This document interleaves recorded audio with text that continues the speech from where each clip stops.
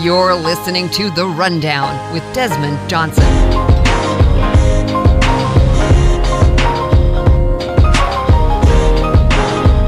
Welcome back to The Rundown. Got to give a shout out to my boys over at The Pit Stop. Follow them on Twitter at The Pit Stop, TRSR. That's James Wilson and Brett Wiseman, who were just on with us here, doing our NASCAR for Dummies segment for people like myself who don't follow NASCAR, but I'm intrigued by the Fox commercials they've been playing, that this is going to be the greatest season ever. So if you ever want to get into NASCAR, now's a great time to try to get into it. Listen to them 6 p.m. right behind me here on the Friday Rush on Tobacco Road Sports Radio. I want to talk some Hornets today because there's a lot of stuff to talk about regarding the Hornets. They've kind of become the national darling of the NBA all of a sudden. So I had to go and pull a knowledgeable fella here. He's the co-host of the Believe in Hornets podcast on the Believe Podcast Network with former Hornets point guard Muggsy Bogues. Please welcome Sam Dracula to the Rundown. What's going on, Sam?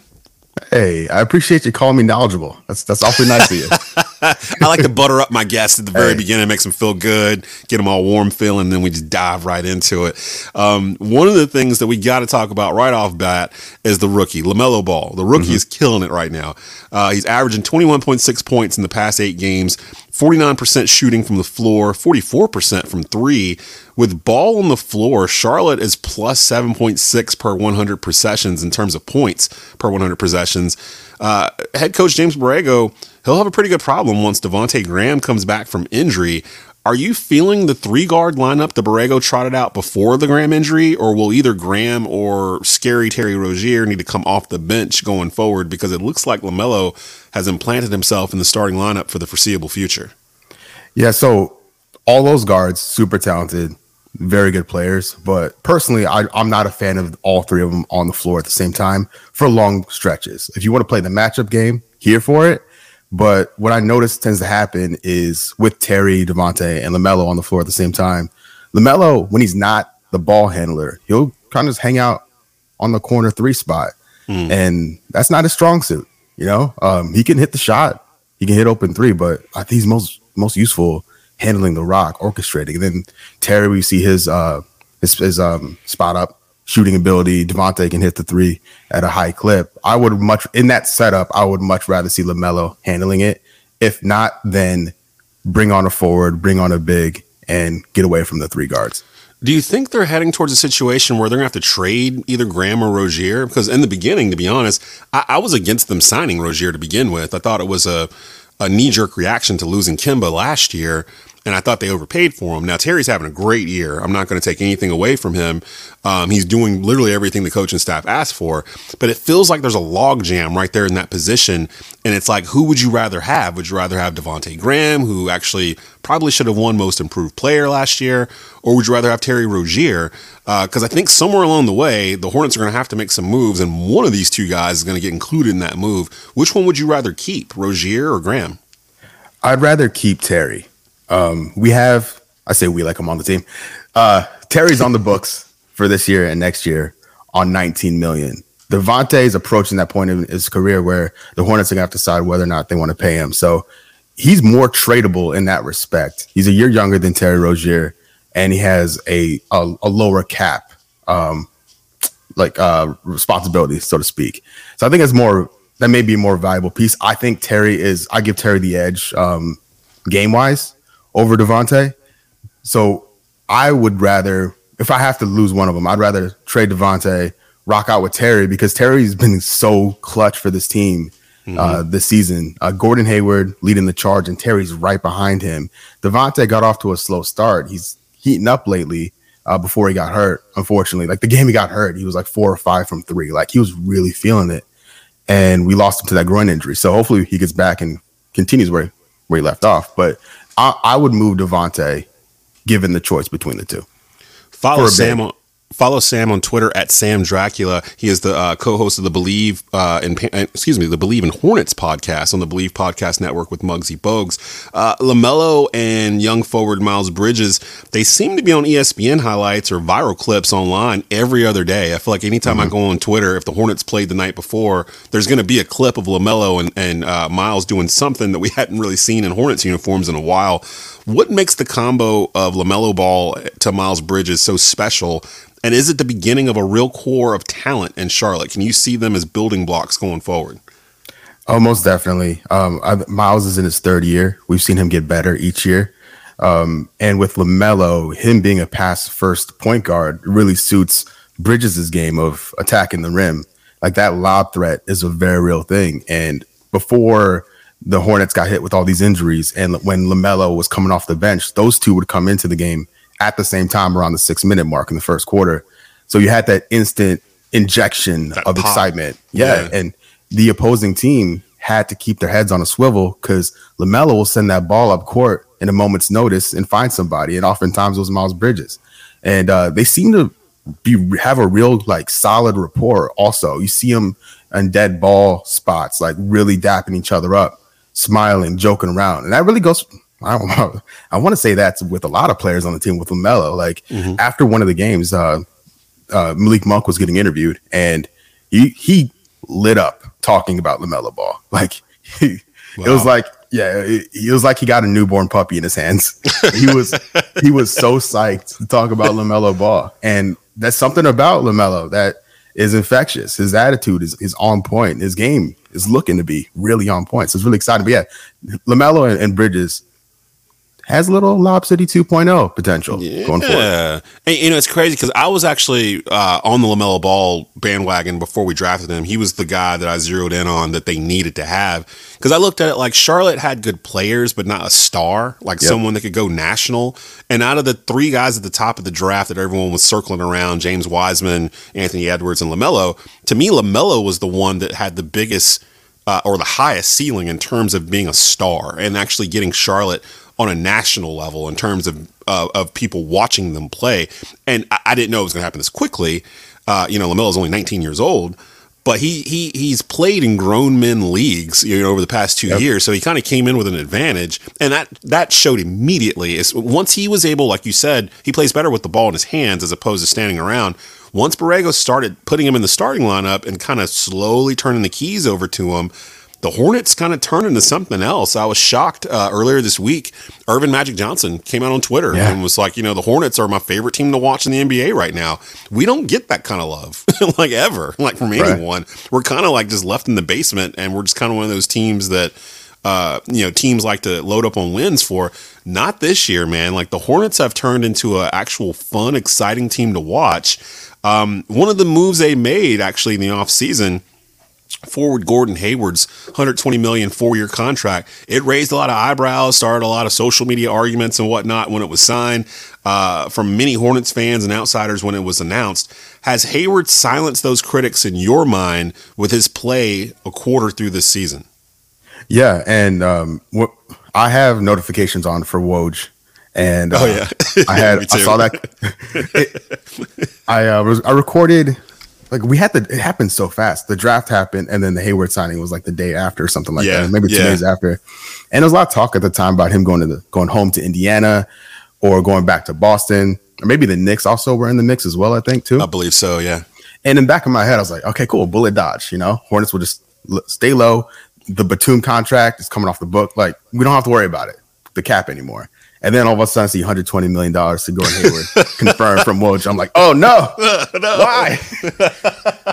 That was my genuine reaction. I texted somebody. I said some things I probably shouldn't have said, and then I thought about it some more and looked at his numbers. And I know he had some bad luck with injuries, but none of them were like really recurring. They're freak accidents, injuries. They were freak injuries. Yeah, exactly. And we've seen what he can do in college and in Utah. And you look at his situation in Boston, where he was like the fourth option, coming here where he's really appreciated by a franchise, hence the $120 million.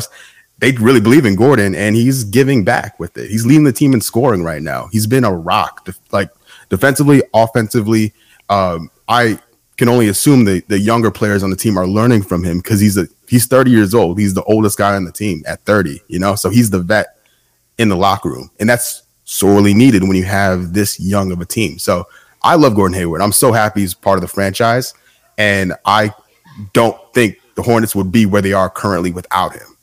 Yeah, I would totally agree with that. And really, I think what it is that a lot of like people that are like casual NBA fans, they don't realize where the salary are, or the salary is in the NBA right now in terms of average salary, and for a player of Gordon Hayward's stature. Because I do remember maybe a week later, there was a flurry of players that were getting signed or re-upping for much, much larger amounts than Gordon Hayward. And every time I would just kind of look at it and go, see, this is why Gordon Hayward got $120 million. Whereas, I think a lot of people thought the Hornets overbid for him. Come to find out that they were right in line with what other places were bidding as well for the most part. So, and it has worked out because he's putting up all-star numbers in the East, I would say, this year to warrant consideration. And that's what you want when you're paying a guy $30 million a year over 4 years. Got Sam Dracula on the line with me here on the Rundown, talking a little Charlotte Hornets here. The Hornets are one of the worst rebounding teams in the NBA currently. Do you see the Hornets making any deals to trade for a big man, somebody like Andre Drummond or someone along those lines? Yeah, so that goes back to the Devontae or Terry kind of like that's the biggest chip, and kind of depends on how far the Hornets want to go in. Because I believe it was Kupchak like talking about the Hayward signing. Like, you don't sign Gordon Hayward for that money and not intend to make the playoffs, right? And that is the goal right now. As crazy as that may seem for the Hornets, they're in 7th place right now, 2 games under 500. They if let's say the trade deadline's March 25th, I believe. So 3 weeks from now, Hornets are looking like, okay, this is our year. Let's go for it. That could be an opportunity then to bring in a proper big. Drummond is a guy that's going to be a free agent at the end of the season. I don't know if he's not top of my list for that reason, for a rental. Like, I wouldn't want to give up too much assets. It just really depends on what the Cavs want for him, because they have Jared Allen, they have JaVale McGee. I would love Miles Turner from Indiana. He's my number one option. I know they're shopping him in the offseason. I don't know if they move him now, but the Hornets need help in the 5 spot specifically. Cody Zeller does the job. Bismack did the job pretty well, all things considered, with Zeller out. But that is a position that needs to be upgraded. I think the Hornets can make the playoffs as is. But if they don't want to get embarrassed in the first round against the Nets, the Sixers, the Bucks, they're going to need some firepower in the front court. So I would love for them to make a move for a guy, like, to go all in, for lack of a better word, without giving up too many first-round draft picks. Got to hold on to those. Yeah. And, Brian Snow, our morning host on Snowman in the Morning, he actually had Greensboro Swarm head coach Jay Hernandez on earlier this morning down at the Bubble in the G League down in Orlando. And one of the topics of conversation were the big men that the Hornets drafted that, to me, they lucked into in the second round of the draft to be able to draft Vernon Carey and Nick Richards, 2 6'11" guys, young guys at that, both respectively players of the year in their conferences in the second round, was a huge get. The problem, though, like you echoed on, they're both 19, or Richards might be 20. So they're super young, so they can't really help right now. And I do remember Borrego kind of saying earlier in the year that they just simply weren't ready to contribute in the rotation. That's why they hadn't been playing, which is why the G League is so important. I would imagine Carey and Richards are in the plans down the road, but that's not going to help them get to the playoffs this year. So I'm not sure what they're going to do, because I'm not sure if they'd want to mortgage the future like that. Maybe they'll be content getting a 6 seed, 7 seed, 8 seed, or just barely missing the playoffs so that they go back into the lottery. Although no team will ever admit that they're happy with that happening. Right. I did want to bring this up to you because I started thinking about this really. About a day or two ago, I was listening to our buddy Sam Farber's broadcast of the Hornets game, Memphis, from Wednesday night, and the buzz in the air around the Hornets. It reminds me, and I'm probably older than you. I didn't bother to ask how old you were, but I'm 43, so I grew up when the Hornets first started here. They were on across the entire state on over-the-air television channels. They had the Hornets, television network. So you could watch all 82 games of the Hornets back in the day, and it made it easier to follow them. And the buzz in the air around the Hornets right now reminds me of the 1991-92 season, where it was Larry Johnson's rookie year. They had just drafted him number 1 overall. They were competitive. They were fun to watch. They won 31 games, which was an improvement over the prior year where they had only won 23. And they had a rookie that took the NBA by storm in LJ. That 91-92 team was similar to this one. It was built with young talent the Hornets drafted, like Rex Chapman, Kendall Gill, J.R. Reed was only 2 or 3 years out of school, and of course, your beloved co-host, Muggsy Bogues. Now, that team was a player away from being a threat in the NBA Eastern Conference, and they got that player the next year in the draft in Alonzo Mourning. Sam, looking at the makeup of this current roster, what do you think the Hornets need to address to take that next step into an Eastern Conference playoff contender? Like, if you had a wish list of, if we could do one thing to push this roster over the top, what would that be? Would it be getting another high draft pick? Would it be securing another high free agent? Or just giving the young guys more playing time? Like, what do you think is the thing they need to do to address going forward? Because I do think they're only a piece or two away from being a contender. This is going to sound crazy, but Karl-Anthony Towns. I would call it Minnesota. I am pulling up to the bar and I'm going to listen to this one. I want to hear what this is about. Go carry on. I'm calling up Minnesota and I'm saying, hey, we have the contracts to make it work going the other way. Like you get the Anthony Davis package as far as draft picks go. Right. Like this team with Anthony Davis on it. Sorry, Anthony Davis. Well, Anthony Davis will be fire. Karl-Anthony Towns on it.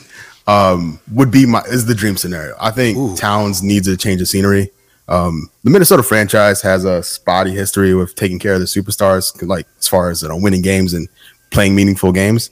Not that the Hornets can't say the same thing, but I want Karl-Anthony Towns on the team, and I would see what it would take to get him, and I would consider unprotected picks to do it.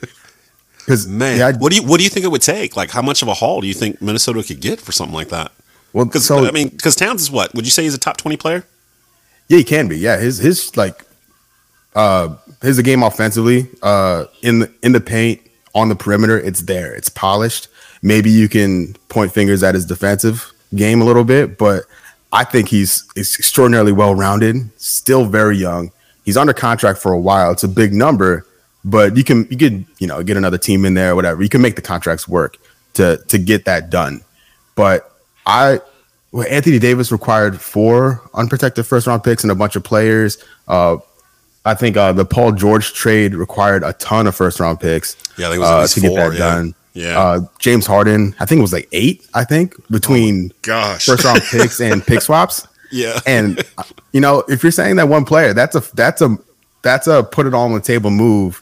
That the Hornets,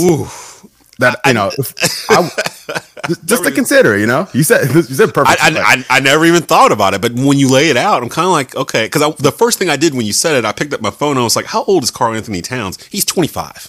He was born in 1995. So I mean, so hypothetically, you get like him at his prime still. You have LaMelo. And you have whatever young pieces are left, and you probably have Hayward still at that point. Maybe Terry. I don't know what you have to do. Terry will probably have to go on the deal. I'd love to keep Miles with that too. Maybe something like PJ Washington. A couple of firsts. That's a consistent team. Like if you could keep LaMelo and keep one of the youngsters, and you have Towns, you fill the roster up with draft picks, like current draft picks, and veterans. That's a lock playoff team. So those first round draft picks are lower in the draft.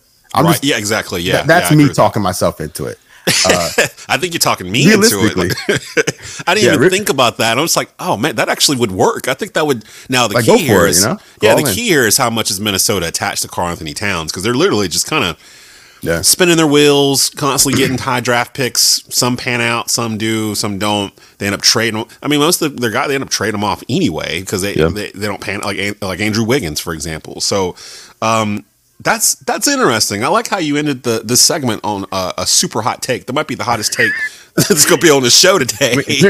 They're last in the West. Like, come on, Towns. He's back now. Man, you got me convinced. Like, let's start. I'll pick him up. I'll pick him up at the airport myself. Let's start a petition. Let's get this rumor out there. You heard it here first. Karl-Anthony Towns to Charlotte? What? Where did that come from? Sam, man, I really appreciate having you on. I got to get you back on here soon, especially now that the Hornets are actually fun to talk about. we can actually spend segments talking about the Hornets winning games and being exciting as opposed to what they need to do to tear down a roster and make it exciting going forward in the future. So I really appreciate you coming on. Make sure you follow Sam on Twitter at Sam Dracula. Make sure you go and follow the Believe in Hornets podcast on the Believe Podcast Network, where, of course, I host the Believe in Panthers podcast with Tyrone Poole.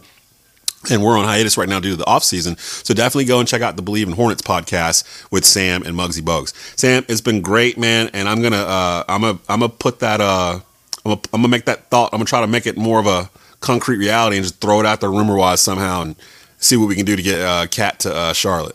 Yes, speak it into existence. I'm here for it. Speak it into existence. That's absolutely right. Man, I appreciate you, bro. Hey, anytime. My pleasure. Coming up, we got more of a Charlotte flavor here. John Ellis coming up a little bit later on to talk some Panther talk in their offseason. But coming up next, R.L. Bynum will join us to talk Carolina hoops. Can Carolina go up to Virginia and get a much-needed win against the Wahoos this Saturday? All that and more. You're listening to The Rundown. The specials never stop at Blue Naples Pizza, an Italian restaurant. Every day, you get a large 2-topping pizza for only $11.99. On Sunday, watch football and enjoy our large 1-topping pizza and 10 wings for only $17.99. Plus lunch specials every day of the week. Blue Naples Pizza and Italian Restaurant, 1519 Union Cross Road in Kernersville. You're listening to The Rundown with Desmond Johnson.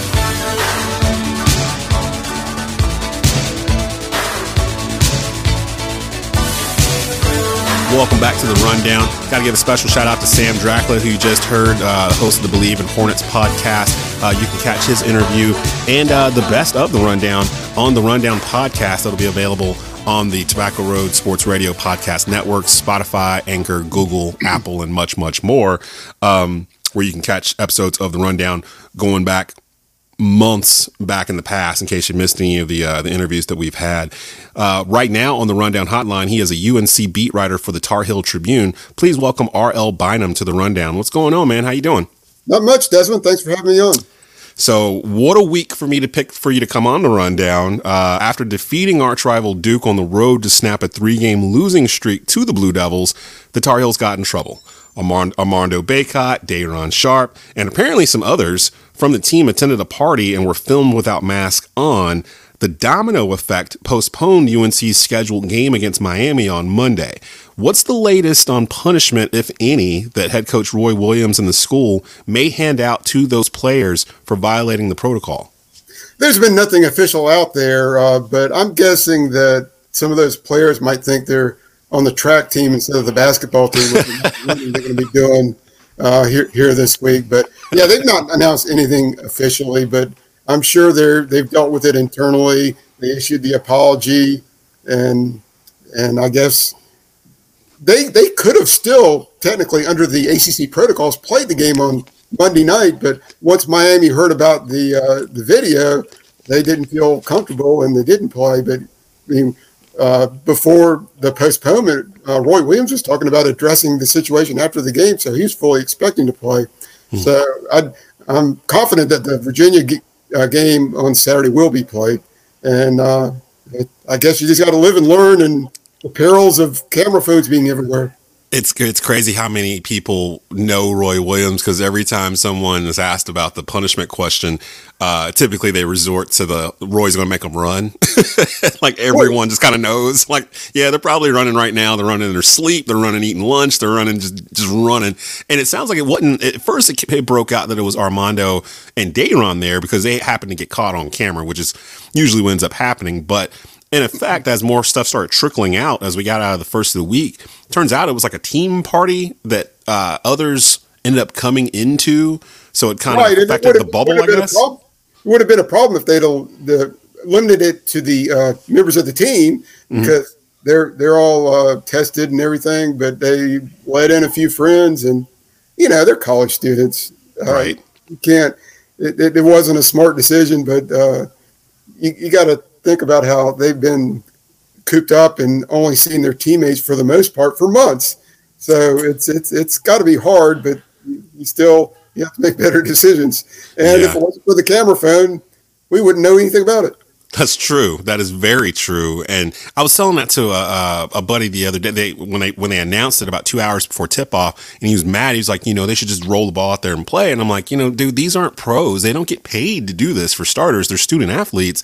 And the schools would be liable if they did this knowing there was a potential for kids to get sick or whatnot, and they played it anyway. That's a mark on the program. Like it's better to just go ahead and skip it. Now I didn't realize that due to Miami's record and us getting towards the end of the season that they're not going to make this game back up. And it looks like that might affect the Tar Heels a little bit because this probably would have been a win in the win column, and the Heels can take every win they can get right now. This pause in action comes at a bad time for the Tar Heels, who were one of the few teams in college basketball this season that had not had to pause themselves due to the COVID cases or contact tracing. Tar Heels head to Charlottesville to play ACC leader Virginia at 6 p.m. on Saturday. Now, as we sit here at the end of this week, have any UNC players tested positive for COVID? Will the Heels travel at full strength to take on a Cavaliers team that has beaten Carolina 6 straight times?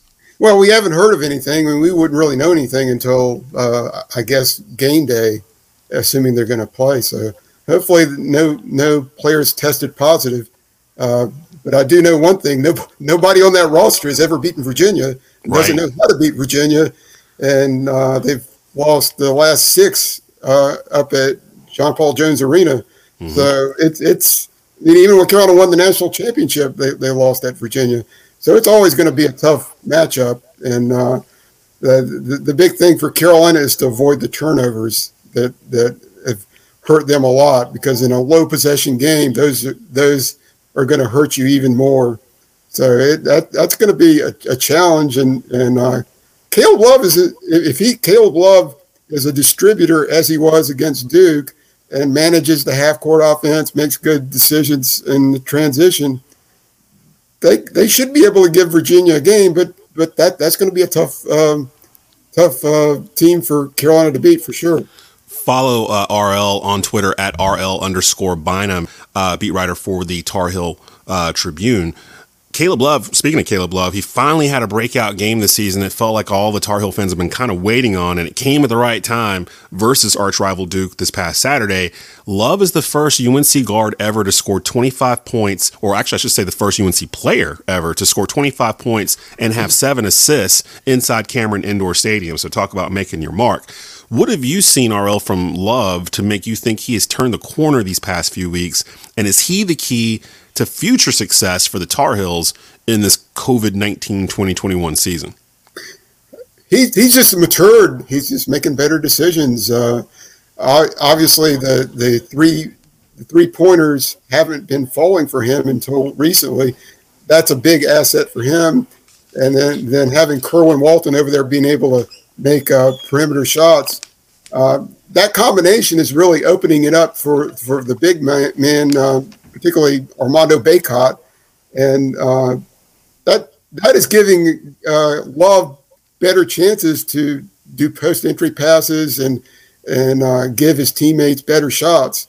And he's coming around defensively too. That was not always a strong point for him. So just overall, he's doing better. There were a couple of times we didn't get back on defense late in the game, and Roy Williams was more than happy to point that out. But the main thing he needs to, other than that, is to cut down on the turnovers. If he does that, there's no telling what this team could do and what kind of damage this team could make in March. But then again, you look at the Clemson game and you wonder what happened. So it's sometimes these kids who are freshmen who don't have a lot of experience, you just never know what you're going to get on any given night. And the kind of schedule that Carolina has coming up, they really don't have room for poor games. I mean, maybe Boston College is going to be an easy game, but there aren't easy games left on the schedule, so they really don't have a lot of margin for error. And they're looking pretty good. Their NCAA resume is looking pretty good, but I don't think they're a lock yet. They still have more work to do. And if they do get wins over some of these teams coming up, that'll help their resume and that'll solidify their situation. Yeah, as of right now, ESPN's Joe Lunardi has the Tar Heels on the last 4 buys bubble in terms of getting into the tourney. Ken Powell actually ranks UNC the 323rd most experienced team in the country out of 342 teams. 7 out of Carolina's 11 rotational players are freshmen. RL, is this the youngest UNC team you have covered? And what's the biggest difference watching Carolina now compared to back in late November, early December when the season got started? My eyes don't hurt as much after the games, that's for sure. Some of those games in December were just ugly. And you have to think a lot of factors went into this, which other teams had as well. But they didn't have the time in the summer as much to play pickup games and everything. They didn't have any exhibition games. They didn't have many non-conference games. So that put them back. I mean, the number of games they had by mid-January, they probably would have had by late December on most seasons. So it just took them a while to get it together. And yeah, it was ugly. They were sloppy. They didn't shoot well. The big men weren't playing consistently. And then early on, you didn't have the emergence of Kerwin Walton. I mean, having that perimeter shooter is something they didn't have last season, which would have been big for them last season. And having him, that's made a huge difference in opening things up inside and giving Caleb Love more options. And I do think that the chemistry has been better with R.J. Davis coming off the bench and spelling Love at point guard than it was when Davis and Love were playing together. Right. The chemistry is much better with Walton and Love or Davis and Love. Yeah, I would totally agree with that. It does seem that once Roy kind of tinkered with the offensive rotation a little bit, they kind of settled down. And winning's contagious. You know, a couple of those games a couple of weeks back, you know, Leakey's put back, was that Notre Dame, if I'm not mistaken, and then Playtech won on a last-second shot, you know, right around that same time. And you kind of start building some confidence. Those are the same exact games that Carolina lost last year, and it felt like Carolina, I can't remember the exact number, it was 5 or 6 games where they lost on, like, the final possession. It was just like a dagger, like, every single time it would happen over and over again. And I'm kind of looking at last year's 14-19 Carolina team and this year's Duke team, and I'm seeing a lot of like Duke fans try to compare the two, that like, you know, it's the same thing, but it's really not, because that Duke team is fairly healthy, are they not? While that Carolina team last year was hampered with injuries the entire season and never really got a clear rotation for the entire year. Meanwhile, this Duke team's been relatively healthy all year, and they're struggling. What have you thought about Duke's struggles, and what would you say is the number one reason for it? Because we're in February. I really don't want to count youth as an excuse anymore. Everybody's dealing with that aspect. But what have you seen when you see Duke play that something just seems off every time I watch them? What are your thoughts? Yeah, but as bad as they are, I would have to say that Carolina was much worse last season. I mean, yeah. People who compare those two teams, I don't think it's a fair comparison because of the reasons that you lined up. But it really is, as Krzyzewski has said, this is one of the more frustrating teams that he's had. You know, you just can't keep on bringing in a bunch of freshmen and have them gel just like that. That's hard to do, and some combinations just don't work out, and I think that's what's happening there. Sometimes they have one or two guys who really take control, and then other times they disappear. And Krzyzewski often has lots of starting lineups, but it's been more pronounced this year. I don't know how many starting lineups he's had. Yeah, he's ran through a few. It's almost like he pulls them out of a hat. Yeah, just find a different combination because nothing seems to work. And obviously they're not going to the tournament unless they win the ACC tournament. So it's really hard to figure. I mean, it's strange. It's really strange. Like this whole season, it's just felt kind of, I don't know. I can't put my finger on it. It's just like weird. Like the whole season has been, you know, the blue bloods struggling. You know, we've all heard Kentucky, Kansas fell out of the top 25. You know, Duke is on a 3-game losing streak right now. It just feels kind of funny with those typical usual suspects not at the top of the polls. But I was talking about this with a friend. it's a conversation people don't like having, but it's a conversation we really need to start having more and more here going forward. Coach K is 73. He's going to turn 74 at the end of this month. Roy is 70. I went back and looked at some of the legends in coaching to see how far they actually got coaching-wise in age. Adolph Rupp made it to 70 with Kentucky and was forced to resign by the state due to his age. If I'm not mistaken, Dean Smith was 66 when he retired. Who would you put a bet on would retire first between the two, Roy Williams or Coach K? Because when I see them in post-game press conferences this year in particular, they seem more tired and beat down than normal after a loss, especially K. It just feels like it's wearing on him a bit. No one would blink an eye if he announced he was going to retire at age 74 at the end of the year. Same with Roy in 70. Both have had some health issues and have had 30-plus year careers. K having 40-plus under his belt. Who would you put money on would retire first, K or Roy? Just because he's a little bit older, I would probably say Krzyzewski. Yeah. But the observations you made about Krzyzewski after a loss, we could easily make those observations about Roy Williams. I mean, some of he just looked very frustrated, justifiably so. Yeah. I mean, well, some of the stuff's just not fixable, I think, this season. Some of the things that they're, especially on the Duke side, there's just some things they can't fix. They don't have a post game really, and that's not going to change in February. With Carolina, when I watch them, it's almost like some of the things they're doing it is fixable, but I don't know if they want to fix it. Like, there's plenty of times. How many times have you watched a Carolina player just simply throw a ball out of bounds? There's no one there. He just tosses it out of bounds. He expects someone to be there. They're not, and it just goes out of bounds. And you're just like, what are you doing? Like, why would you throw that ball? It happens like twice a game, it feels like, and it's been all year long. They have controlled the turnovers a little bit better. Having it with, like you said, with Love starting, Davis spelling him, and Kerwin Walton coming into the lineup kind of added a little stability too. Having said that, with them going up to Charlottesville this Saturday, this starts a crucial stretch for Carolina. They've got to play Virginia and Virginia Tech. Louisville's in there. They got to see Duke again. 68 points are the most the Cavaliers have allowed in conference play so far this season, and that was to Notre Dame. UNC is 311-39 under Roy Williams whenever they score at least 80 points. RL, do you think the Tar Heels this year have the firepower to get over 80 on Saturday versus Virginia's vaunted pack line defense on the road? I do not. I do not.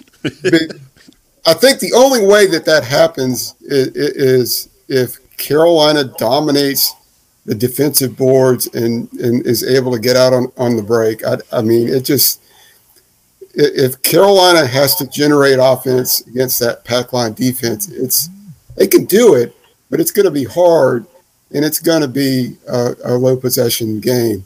And Virginia has scored a lot of points in certain games, but Tony Bennett's a smart guy. He knows that he doesn't need to be running with Carolina, so I'm sure he's going to try to keep it as a low possession game. So yeah, I don't see that happening there. I mean, I think when Carolina won the national championship, they went up to Charlottesville. I think they got in the 40s or something like that. Oh, 2017. Yeah. That was like a rock fight. Literally, it just every time they see Virginia, it's like that, where it just feels like Virginia just slows it down so much. It just frustrates teams out of what they want to do. But Carolina can offensive rebound, so maybe that'll offset some of the things that that Virginia's going to try to take away from them. You feel comfortable picking a winner on Saturday? Oh, if I had a bet, I would take Virginia by 5 probably.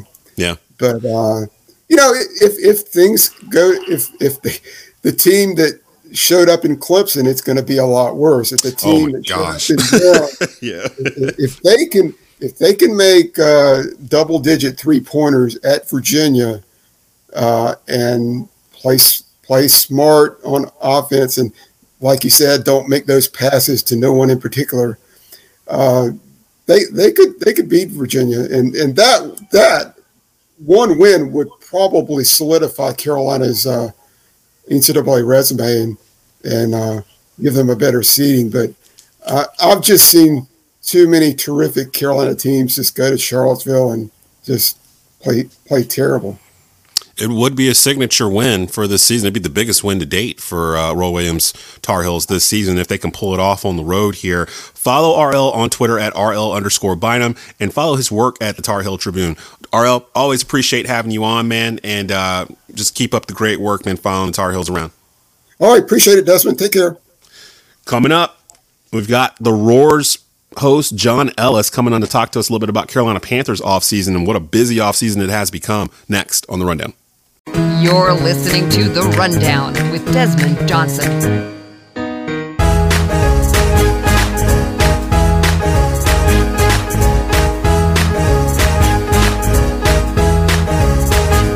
And welcome back to The Rundown, a jam-packed edition of The Rundown here on the Friday Rush on Tobacco Road Sports Radio, tobaccoroadsportsradio.com. Make sure you stick around after The Rundown, 6 p.m., The Pit Stop with James Wilson.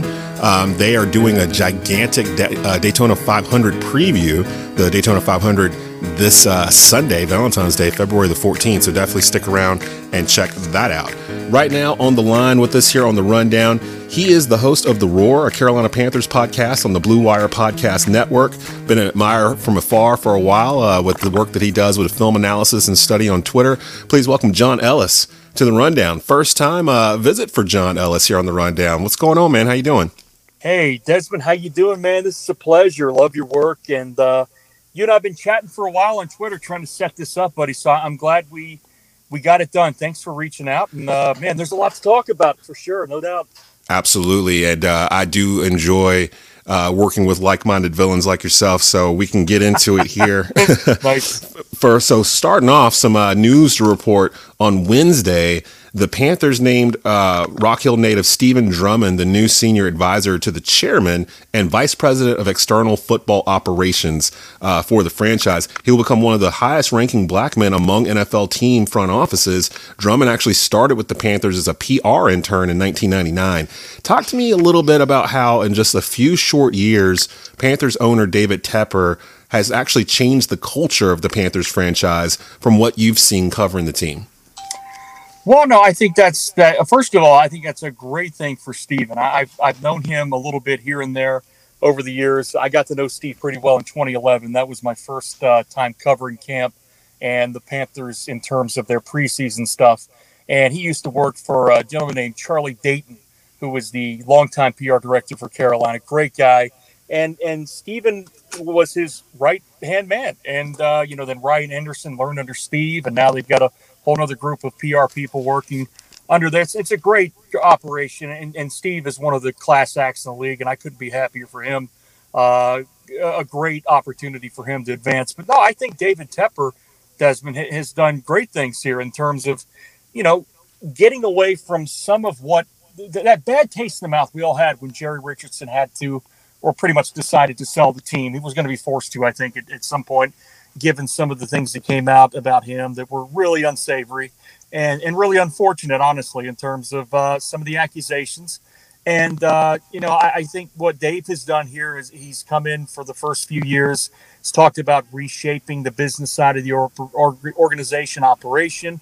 From folks I talked to in the know, he's done quite a good job of that, as well as the soccer side, too, which is taking up some of his time. It's an all-encompassing Tepper Sports Entertainment, as you know, so he's had a lot on his plate. It's not easy being an owner in the NFL.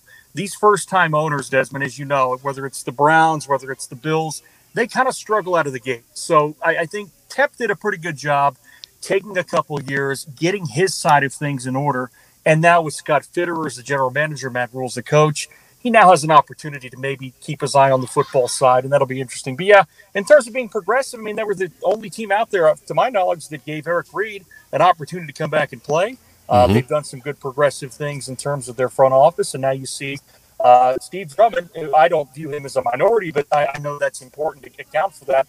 Steve's just a great guy in the business that deserves an opportunity, and kudos to him for that.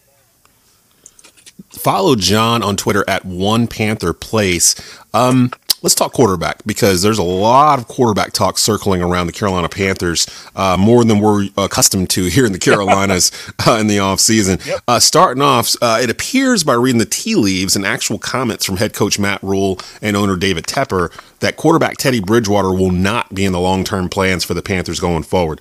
Let's look at the options here. First, John, what are your thoughts on the Panthers being connected to disgruntled Texans quarterback Deshaun Watson? Are there any players on this Panthers roster that you deem untradeable? Well, yeah, I do. There's a few there that from my perspective, I wouldn't be interested in dealing if I'm the Panthers or a Panthers fan for that matter. Brian Burns would come to mind. I would not want to part ways with Brian because he's coming along as one of the premier edge rushers in the league. They invested a high draft pick in Brian. And Burns has been remarkable in terms of his ability to get around the edge quickly. I would leave him alone. Jeremy Chin's another one. Highest draft pick, not first round, but has shown great upside in his first season and great production. Derek Brown's a guy. He's a Matt Rule draft pick. I don't see him going anywhere. DJ Moore would be another one. So those are some of the core guys. I would say not so much. Now, here's the thing with Christian McCaffrey, though. McCaffrey's a running back. We all know the narrative out there about running backs not only wearing down a little bit and possibly getting injured and not being worth the full value they're paid. In the case of McCaffrey, I don't want to pigeonhole him in that particular bucket because honestly, injuries happen. I think he's going to come back just fine. But he does present an intriguing option for Carolina in terms of a potential, again, just potential trade nugget. So, I mean, from my perspective, and I said this on our podcast the other night, if Carolina is going to be in the mix for Deshaun Watson, if indeed Watson is offered up, which we don't know if that's going to be the case or not, doesn't seem like he's going to be back. I think he's pretty unhappy with Cal McNair. I think they're going to reach some sort of agreement at some point that they have to part ways, but we'll see. But if Carolina wants to be in that mix, if that day comes, the number 8 pick is not as enticing as, say, the number 3 or 2 pick. So they're going to have to pony up extra picks and possibly a starting caliber player. McCaffrey, I think, would be one of those guys to keep an eye on, as well as Bridgewater. But there's no reporting that would substantiate that to this point. In fact, McCaffrey, I believe, is very much in their plans right now. It's a fluid situation, Desmond. It's only February 11th, as we talked about earlier. I've never seen this early in February, this much quarterback drama around the league, and some of it's warranted. Russell Wilson apparently isn't happy. Neither is the team, reportedly at him. Yeah, the whole thing with Watson. You've got Derek Carr's name floated out there. Stafford's already been in a principle traded as much. It's not official yet, but the league year starts soon. So, yeah, it's been a dynamic offseason so far.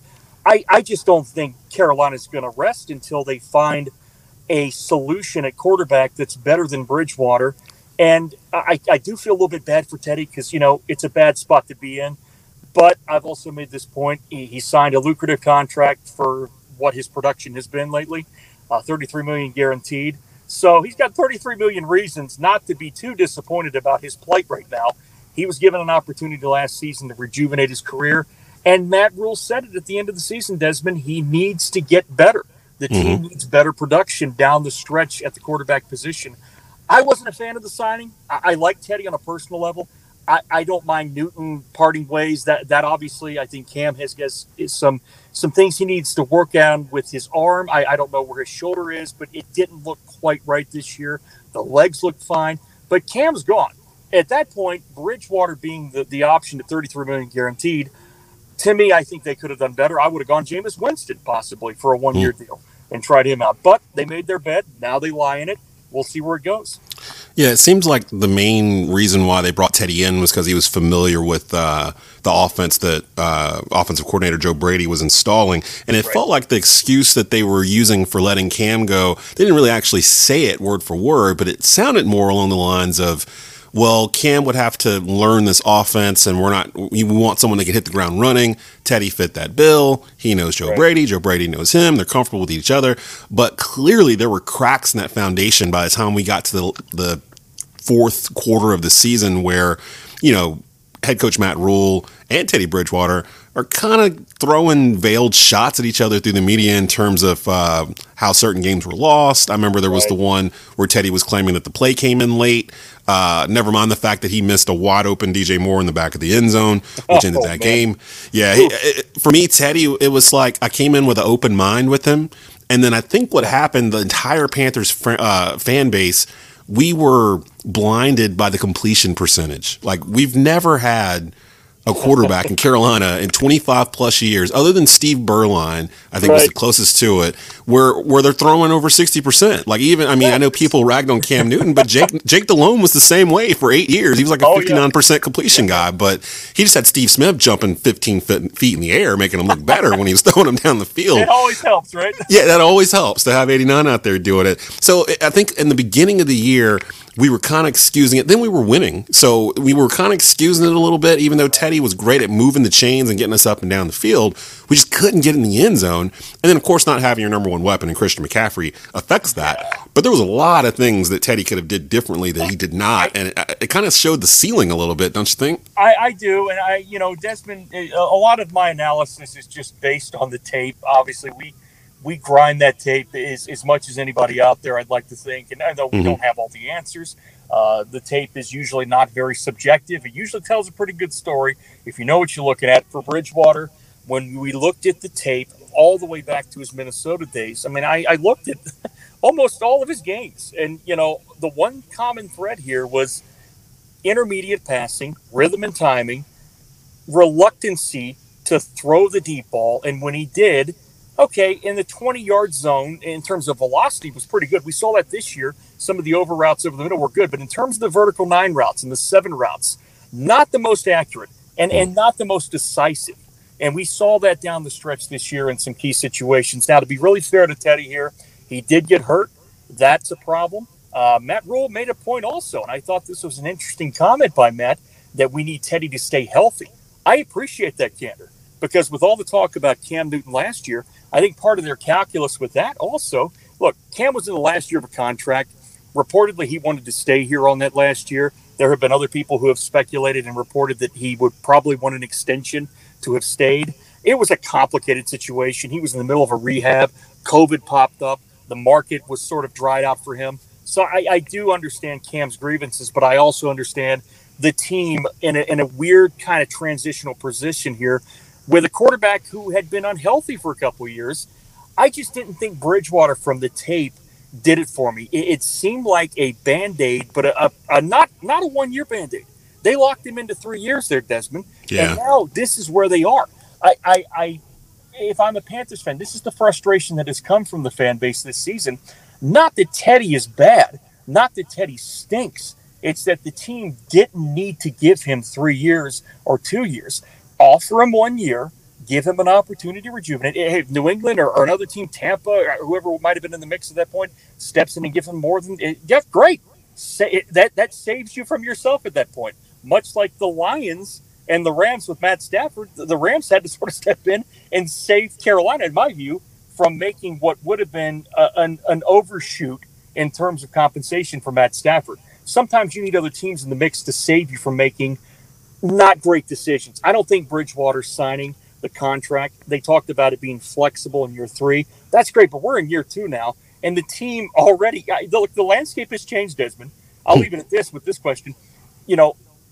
A year ago, nobody saw Russell Wilson potentially looking for an out, which he sounds like he doesn't want to be there anymore. Yes, he does. Deshaun Watson clearly wants to be gone. He's got Carolina connections with Clemson, but obviously he favors, it sounds like, the Jets, being in New York with his agent and some of his other friends up there. And then Miami geographically sounds appealing to him from what I've heard. But then they have Tua they just drafted, so that's interesting. And those market conditions weren't here last year. So now Tepper, I'm sure, and Scott Fitter is a big part of this as well, and a very aggressive personnel guy, now the GM, looking around and saying, you know what, we lost how many games by 5, 6, 7 points last year? What was the downfall? And they're thinking from their perspective, hey, if we just had a more productive, dynamic quarterback, we might have been a 9-win team. And that's very possible. But you got to make sure you do it right here. Watson's the only guy I'd be giving up multiple first-round picks for right now of all these guys. Even Wilson. I wouldn't give up that many. Maybe 2 firsts for Wilson. I wouldn't go beyond that. I would give up a lot for Deshaun Watson. He's that transcendent. And he's young. He's still 25. Yeah, entering the peak of his career, you would imagine. So, I could easily see that. Let's stay here with the quarterbacks. John Ellis on the line with us here on the rundown. Another route to improve the quarterback position for the Panthers would be to move up from the number 8 overall pick to secure one of the top quarterbacks coming out this year in the draft.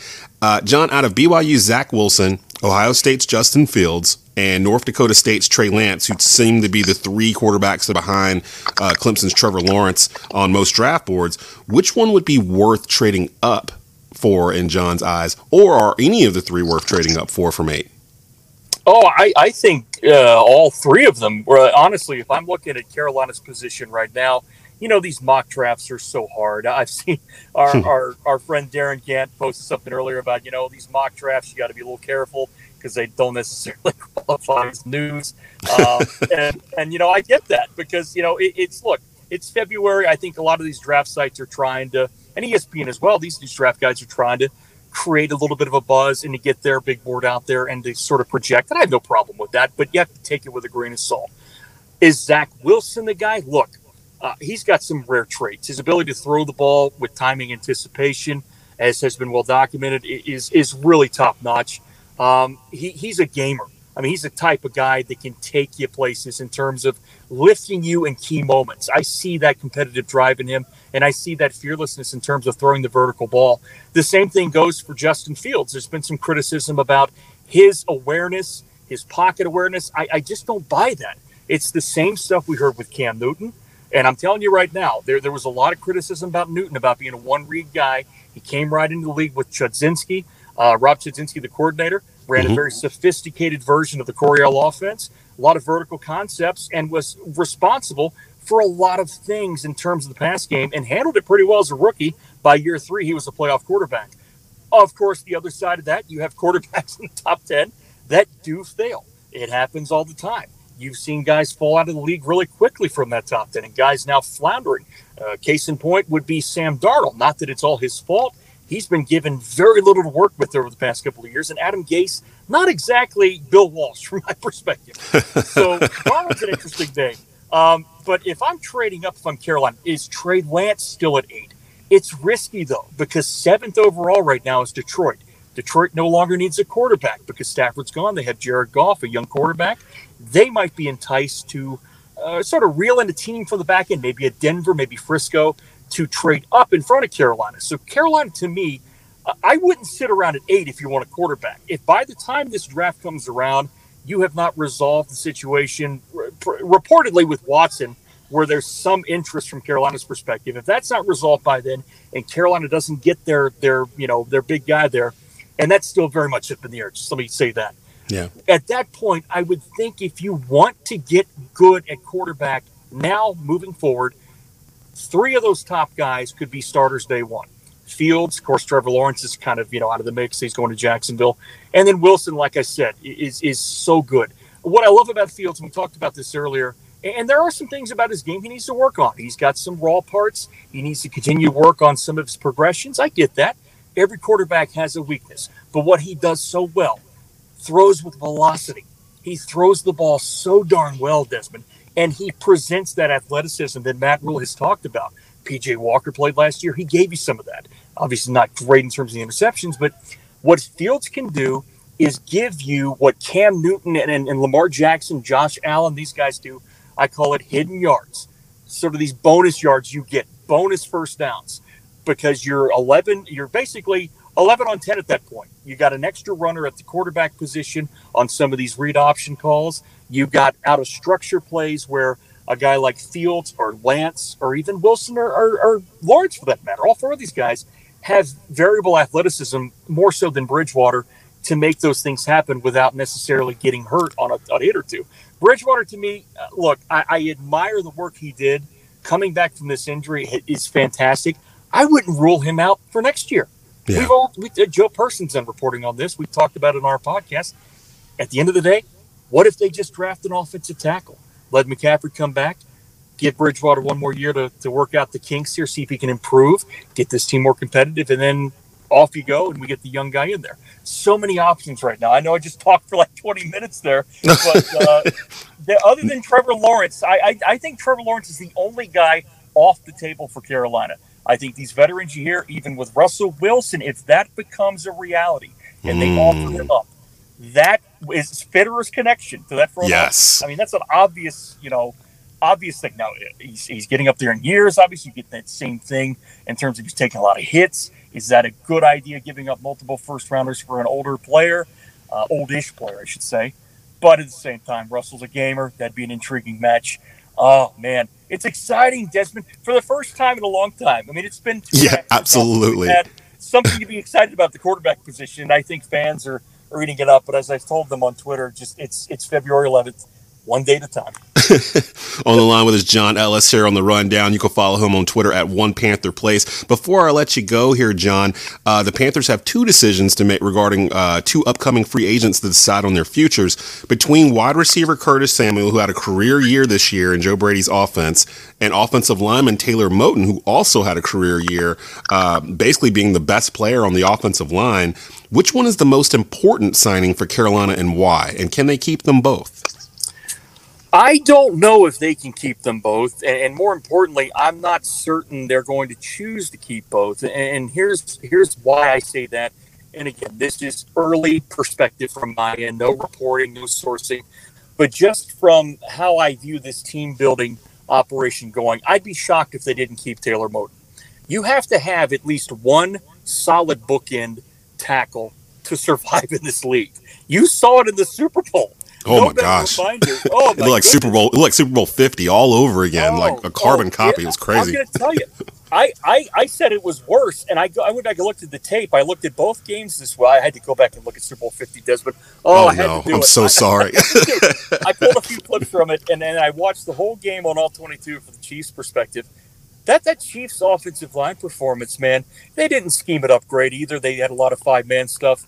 But, man, Mike Remmers, I felt bad for the guy. That's asking the world on that stage to go against that defense. Todd Bowles, the stunts they were running. So, yeah, my larger point here, you better have at least one Pro Bowl caliber tackle on your roster. Moton is that guy. He's a right tackle. He's never, to me, going to be better. He's never going to be better at left tackle than right tackle. He's very much locked in. Now, in time, can he develop like Jordan Gross did? Shift over? I'm sure he could, but he seems to be a right side guy, more comfortable there. I keep him there, lock him in, and that leaves you with some options in terms of where do you go to solidify that other side. Russell Okung is a free agent. Doubt he comes back. Yeah, I think he's gone. Yeah, he's gone. Greg Little hasn't measured up to what they traded up for in terms of, and that's part of the business. It's tough. I hate to be hard on him, and he's had some concussions. Tough breaks with injuries, but availability is key in this league, and that's been a bit of a disappointment. I think he'd probably tell you the same thing if he was honest. So now Carolina has to get serious about not only finding a quarterback for the future, but making sure, assuming he's a right-handed quarterback, who they all are right now, that quarterback has a protected blind side. Because as Patrick Mahomes showed you, if you have him running for your life against that Tampa Bay defense, of which Carolina will face twice over the next few years, every year, you better lock that tackle situation up. Curtis Samuel, you mentioned him. Look, I think the world of Curtis. He's so dynamic. He's been so underrated for so long, Desmond, because he's been dealing with quarterbacks. Newton, it started with him in 2018, later in the season with his shoulder. Couldn't push it down the field as much. 2019, we saw Kyle Allen's ups and downs. Yeah. Kyle had a hard time getting him the deep ball, overthrows, underthrows, consistency issues. And then once again with Bridgewater, a lot of contested catches, great catch rate. I think he led the league in catch rate by NFL's next-gen metrics. So again, when he gets his hands on the ball, it usually comes in. Great red zone player for a long time, the 2018-19 timeframe. I think if I have this right, I go back and look, he led the league in total touchdowns among all wide receivers. That's rushing and receiving touchdowns in terms of red zone. Better than Adam Thielen, better than Stephon Diggs. Better than all these guys who are red zone threats. He is a very underrated tool. And I think, honestly, he's going to go somewhere, cash in on that, and get an opportunity to be, if not a number one, a steady number two guy in an offense that can take advantage of his ability to stretch the field. Because honestly, until Carolina, I'm sure this is part of Curtis's calculus here too. He's monitoring this quarterback situation. Do I really want to stay here if they don't have an answer before free agency hits? Is there communication going on? I don't know. But Curtis, I'm sure, wants to get to a situation where he can be more featured and he can take advantage of his speed and separation and catch more balls. He deserves that much. He'll make good coin in the open market. I really do believe. There's a lot of dominoes still left to fall here. And like you said, John, it's still early February. So we got a lot of stuff that we can touch on over the next couple of months. I definitely want to bring you back here during the off season as we get closer to the draft. And actually wouldn't mind having you on the Believe in Panthers podcast that I do with Tyrone Poole during the season. So we'll set some of that stuff up as well. I love Tyrone Poole, man. I've seen you push that out there. Yeah. Tyrone was an original Panther. He was. He will tell you he was the very first defensive player ever selected by the Carolina Panthers first round. Right. And that's the tag I use whenever we start our podcast with him, because he loves letting people know he was the very first defensive guy that was drafted by the Panthers. But he's great. I knew you were doing something with Tyrone. I didn't even hit me with the podcast. I'm gonna go listen tonight, man. That's great. No, tell Tyrone there's a few names John Ellis wants him to remember. Bubba McDowell. There's another guy from that secondary. Yeah. Here's another one. Eric Davis. Some of the OGs from '95. We've had Eric. Yeah, we've had Eric on. We've had Eric on. Yeah, I talked to him on Instagram here and there. He's a trip, and I tell him all the time because he was on that '94 49ers team. Every time I see him, I'm like, I still hate you guys, right? Like I hated that team, and he just laughs. Like you, Dion, all of it. I just hated all the Merton Hanks, the whole chicken neck thing, like all that stuff. I hated you all. He was like, I bet. Those were great days. Then he's like, I bet you like Dion the next year when he left for Dallas, though, huh? I was like, absolutely. So, man, it's so straight. The NFL in the late '90s, man, I'm telling you, it's hard. It's hard to match what that was. But tell Tyrone we love him and love his work, and you as well, man. Doing a great job, and I appreciate you having me on this show. This is great. Same for you, man. Like I said, I've admired your work from afar. Glad we got a chance to finally connect, and definitely we're going to make this more of a regular thing. Again, John Ellis, he is the host on Blue Wire podcast. Blue Wire podcast, yeah. The host of The Roar. So definitely go check that out. They just dropped a new episode, if I'm not mistaken, a day or so ago. So definitely go and check them out.